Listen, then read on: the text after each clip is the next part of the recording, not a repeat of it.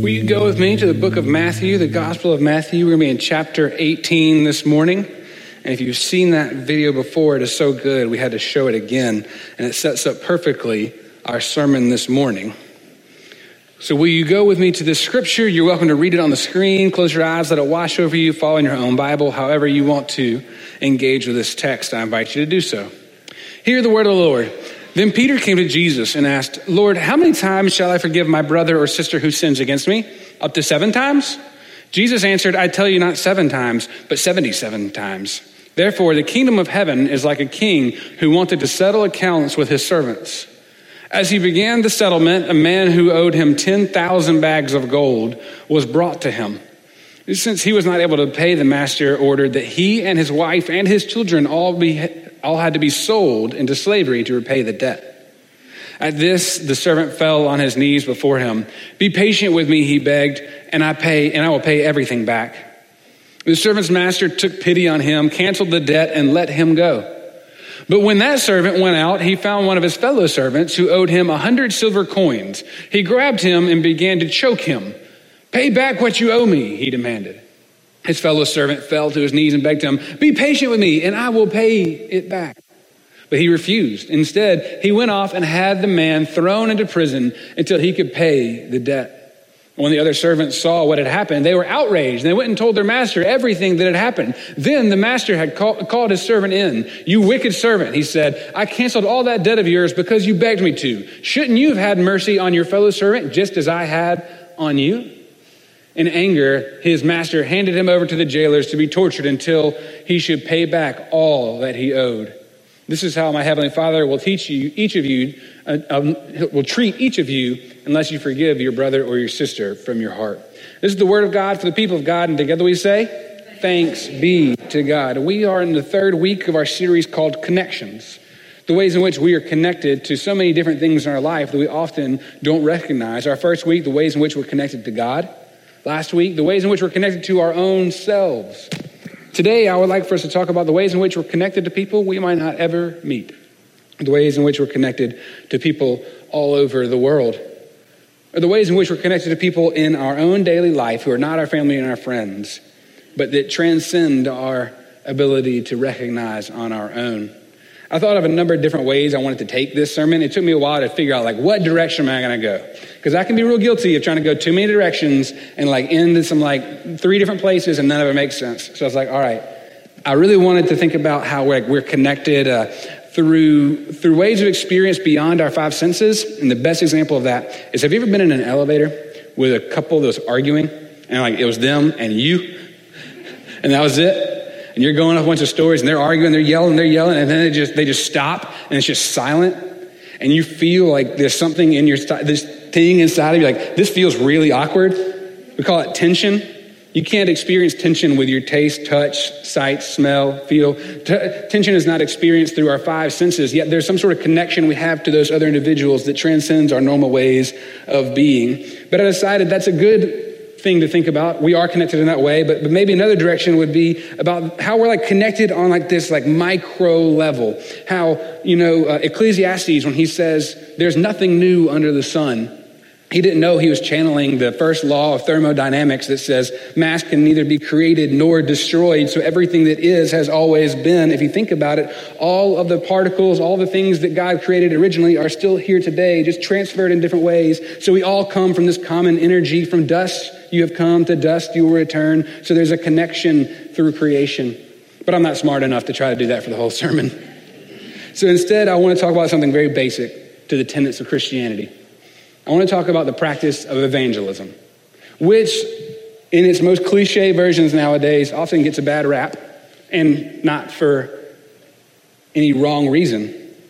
I think today's scripture is a perfect place from which we can talk about this topic of evangelism with a new sense, with a new way of understanding.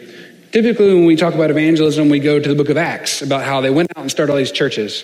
Or Matthew, it says later in Matthew when he says, go and make disciples of all the nations. But I think in this text this morning about this unmerciful servant, we're given a much better picture of what it means for all of us to be evangelists. So will you pray with me as we jump in? God, we thank you for your word. May it always be a lamp unto our feet and a light unto our path. May the words of my mouth and the meditations of all of our hearts be acceptable in your sight. O Lord, our strength and our Redeemer. And all God's people said, Amen. Do you ever think about how crazy life can be sometimes in its happenstance nature? About how serendipitous each day has the potential to be? I've said a lot lately that it's hard for me to understand how God brings into being all the different situations that God does while still allowing for free will. Like as Methodists, we talked about this a couple weeks ago. We do believe in free will and human choice. Yet when certain things just kind of like align perfectly, you're like, I don't know how God is redeeming this or using this or creating this circumstance, but I know God's at work and I know I have free choice. And that's just happened to me a lot lately, where I think about how my life in this particular moment got to where it is because of so many circumstantial experiences, so many things that were just kind of beyond my own self, my own plan, that I know that God was at work, yet I also know God was allowing me to choose. So much of our lives are like that, right? We are in this moment because of so many different things that have happened. How did you get to this place? Like, here's just one example of millions of examples. I'm here as your pastor because the bishop appointed me here.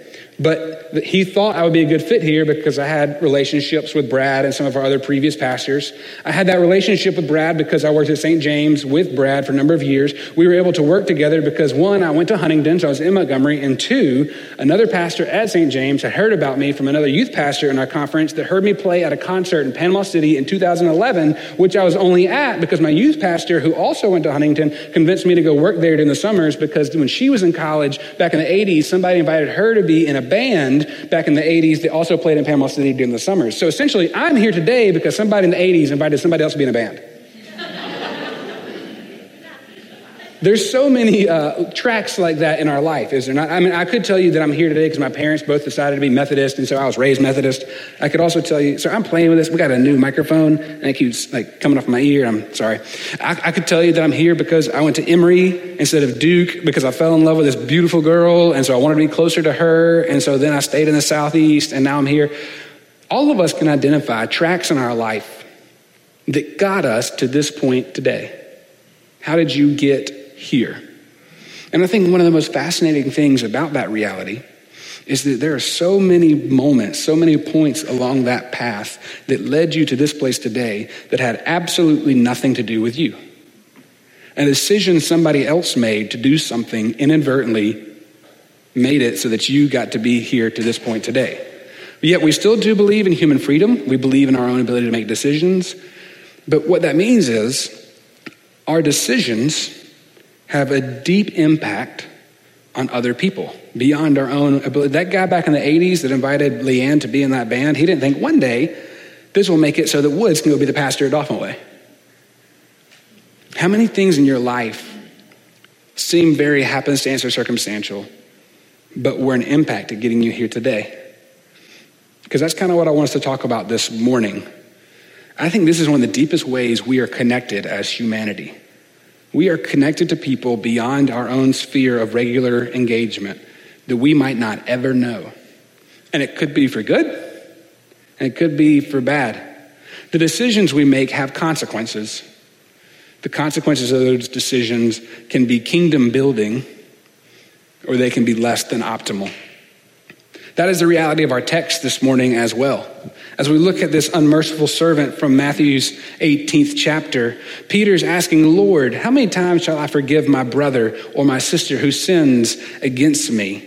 Should I forgive them 7 times? And in actuality, he's not necessarily asking 7 as a specific number, but 7 in the Israelite Jewish faith is this perfect number, this kind of holistic, holy number. And so he says, do I always have to forgive somebody who wrongs me? Do I always have to practice that? And Jesus says, not 7 times, 77 times. Or some translations say 7 times 7. It depends on how you translate the Greek.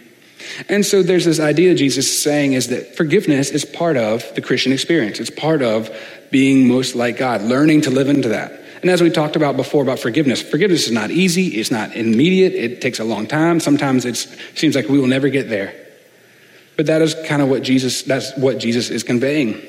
And Jesus goes on in this most like Jesus-y way possible to just like, we're having a conversation and then story time. Jesus story time. Where he tells this parable. He says, the kingdom of God is like this king who wanted to settle all the accounts with his servants. And then this one servant came to the master, and the text says, in the NRSV, it says he owed 10,000 talents. And this is kind of an outrageous number, because in this parable, Jesus is telling us a story. It's a hypothetical story, so Jesus kind of gets to say, what the details are. And so for a servant, a daily wage is 1 denarius. A talent is equal to 15 years worth of daily wages. And so Jesus is trying to say this guy owed 10,000 talents, which would be 150,000 years worth of daily wages. That's almost $55 million. That's more money than the king of Israel would collect in taxes over a 12-year period. Jesus is saying this guy owed so much money that there was no way he was going to ever be able to repay it. And so the king ordered he and his wife and his children to be thrown into slavery. And the servant said, "Master, please don't. I'll promise I'll pay it back." And he begged him. And the master took pity on him and said, "You know what? You don't even have to repay it. I just forgive your debt. You owe me millions of dollars, MBD? No worries. Forget about it. Forget about it. You're done. Just forget about the debt." And he was so grateful. He was so gracious. And he left. And it says he immediately went and found another servant who was basically, they're friends, another fellow servant. And says, "Hey, you owe me 100 denaries. You owe me basically $100 compared to $55 million. And the guy said, "I don't have it. I'm sorry. I can't pay you back right now. But if you'll be patient with me, I promise I'll get it to you." And he said, "No, I'm not going to be patient with you. You owe me money." And so he had him thrown into jail to pay for until he could pay off his debts. And so his friends, they all saw this happening. And they're like, "Oh my goodness, how could you do this? Like, he just forgave you, but you're not going to forgive him." So they went and they told the master. They said, "Master, guess what this guy just did?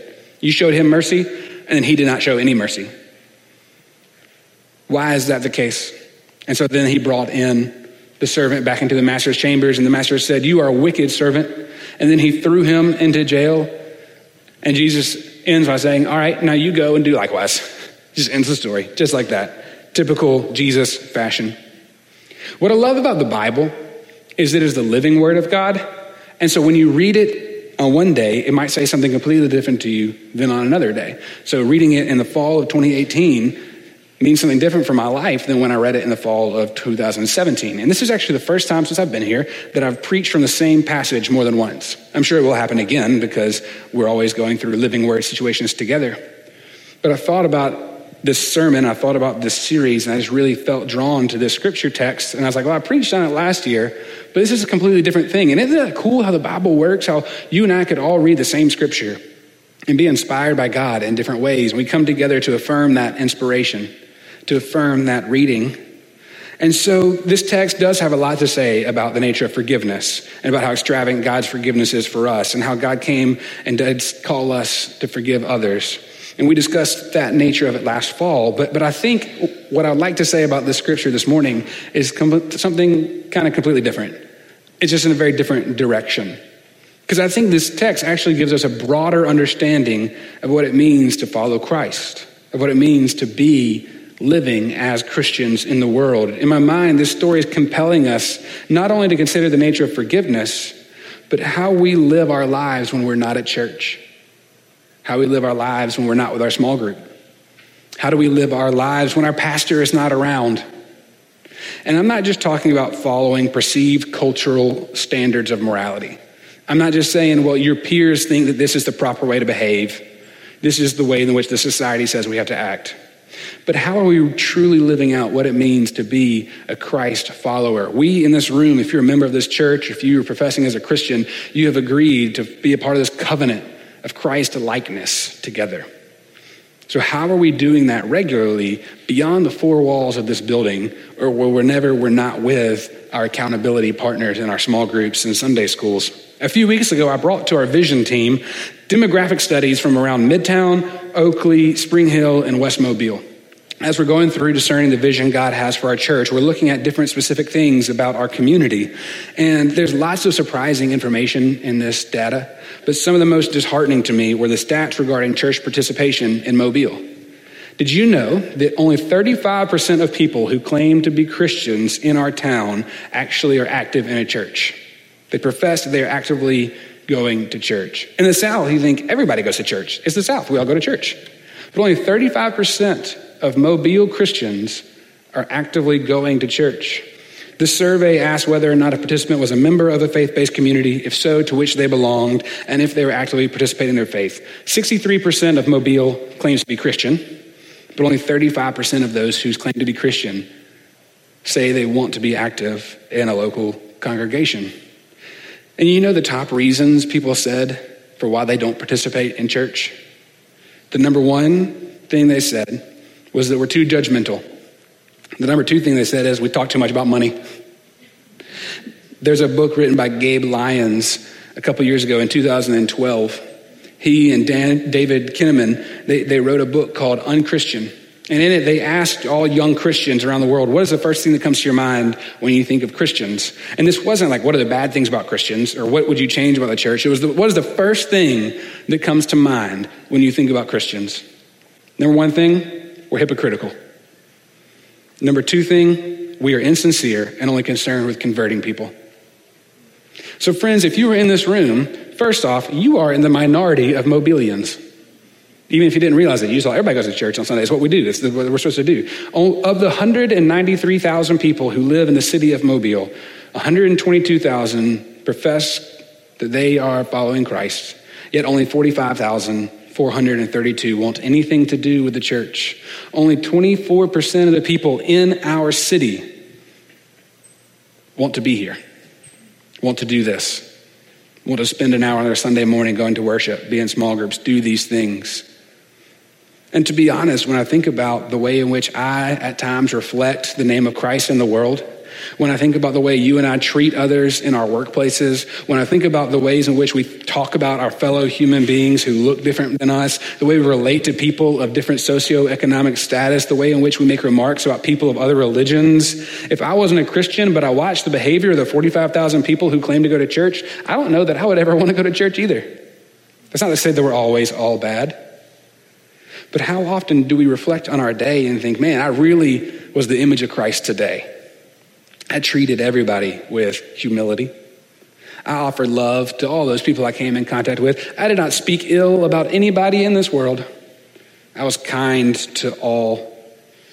Richard Rohr says that by and large, from his experience, Christians aren't actually more loving than other religious groups. They just think they are. And it's often the product of believing in a God based on fear. We talked about that about 2 weeks ago, that sometimes we relate to God out of fear. The ramifications of having a relationship with God just based on fear is that we then consider judgment the ultimate way in which we understand divine. So then we reflect that. We judge others.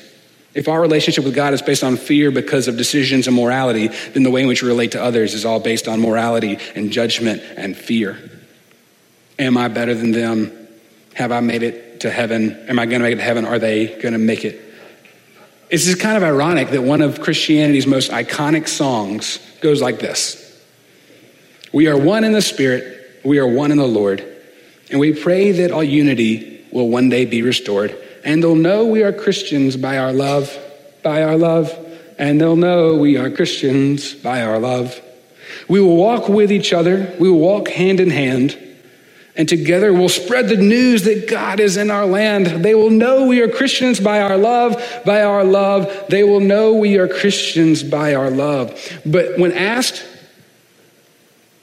to non-Christians all over our country, and even in our own city, do you know us by our love? Like, no. We know you by everything but that. We know you as hypocrites, as judgment, as insincere. Like love is the last thing we think of when we think of Christians. As I think about this reality, I think we often like to say, well, that's not us. That's not Dauphin Way.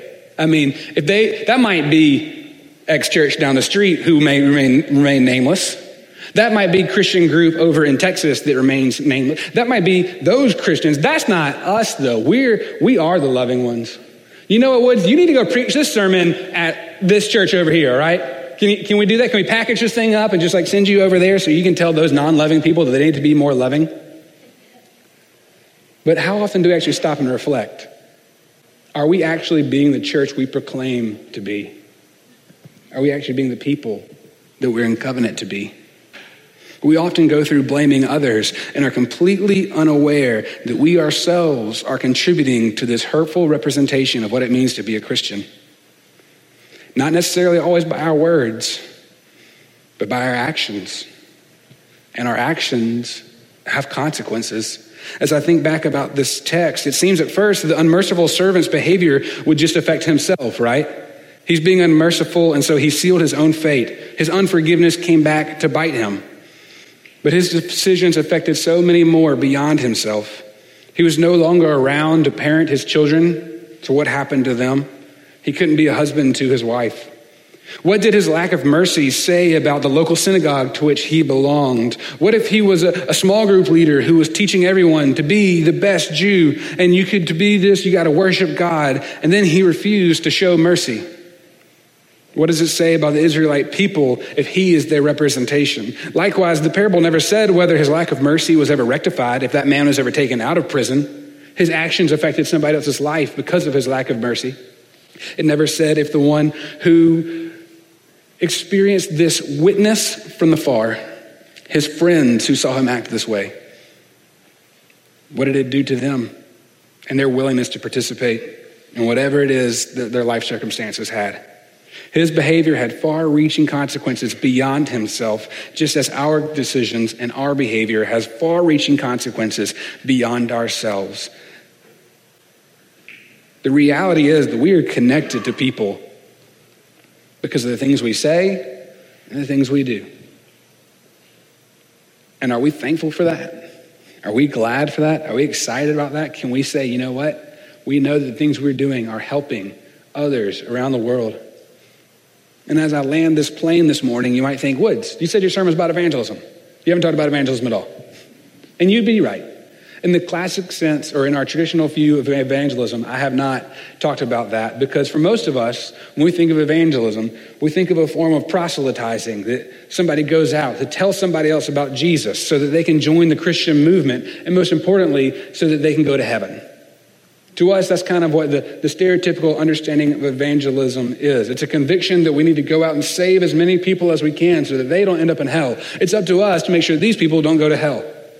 So we need to go evangelize. That's not exactly how I understand evangelism. For one, it is not up to me to save people's soul because I'm not God. God is the one who does the saving. So when you hear somebody or some church profess, hey, we saved this many souls today, or I saved this person's soul. Like, no, you didn't. God did that through Jesus, long time ago, like 2,000 years. You're way behind, buddy. You missed it.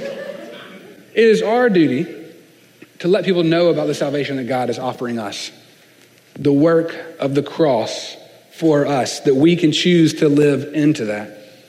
The other thing that this classic form of evangelism and me have a rub with is that I will never know who's going to heaven and who's not, because that's not up to me to know.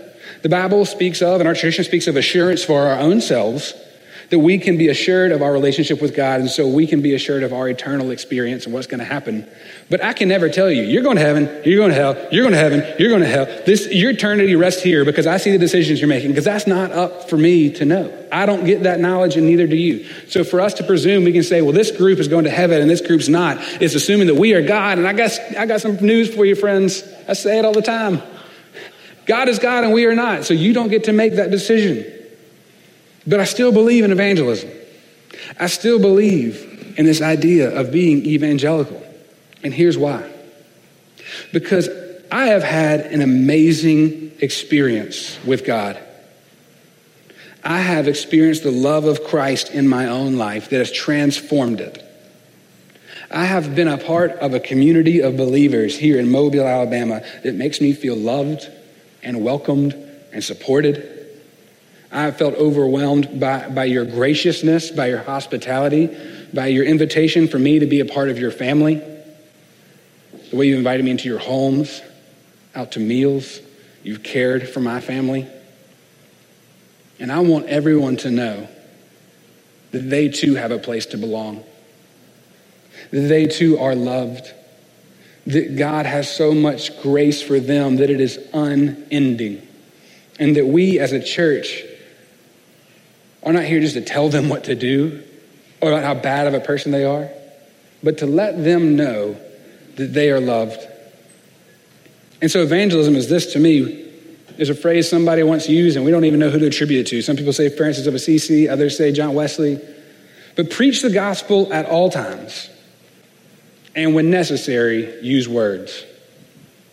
Let your life be your evangelism. Let the way that you live in and amongst your friends and your coworkers connect you to them for eternity through the decisions you make that positively impact their life. When you leave here, are you representing everybody else in this room the way that you would be proud of? When you leave here, are you making decisions that are affirming and building up of the kingdom? Can we say we are known by our love? Or are we just okay to say, my life is my own. I'm going to live it the way I want? I pray not, because you join this group with this covenant that says together we will support one another. We will raise each other's kids together. We will spread the gospel by our prayers, our presence, our gifts, our witness, and our service. Let us honor that covenant by being the people God's called us to be, because it has eternal impact. The consequences are far more reaching than we may ever know. Will you pray with me? God, we thank you that you connect us to each other. We thank you for the experience of family and community that we get to have. I ask that you help us, you compel us to live a life worthy of the calling to which you have given us. Let us be a people who spread love and grace, not hate and judgment and condemnation. Let us welcome people with open arms, as opposed to turning people away because they're different. We thank you that in this church, in this place, we have a family, that we have a place to belong. So Holy Spirit, let us eternally be growing closer to one another as we fall deeper in love with you. It's in the name of the Father, Son, and the Holy Spirit we pray. Amen.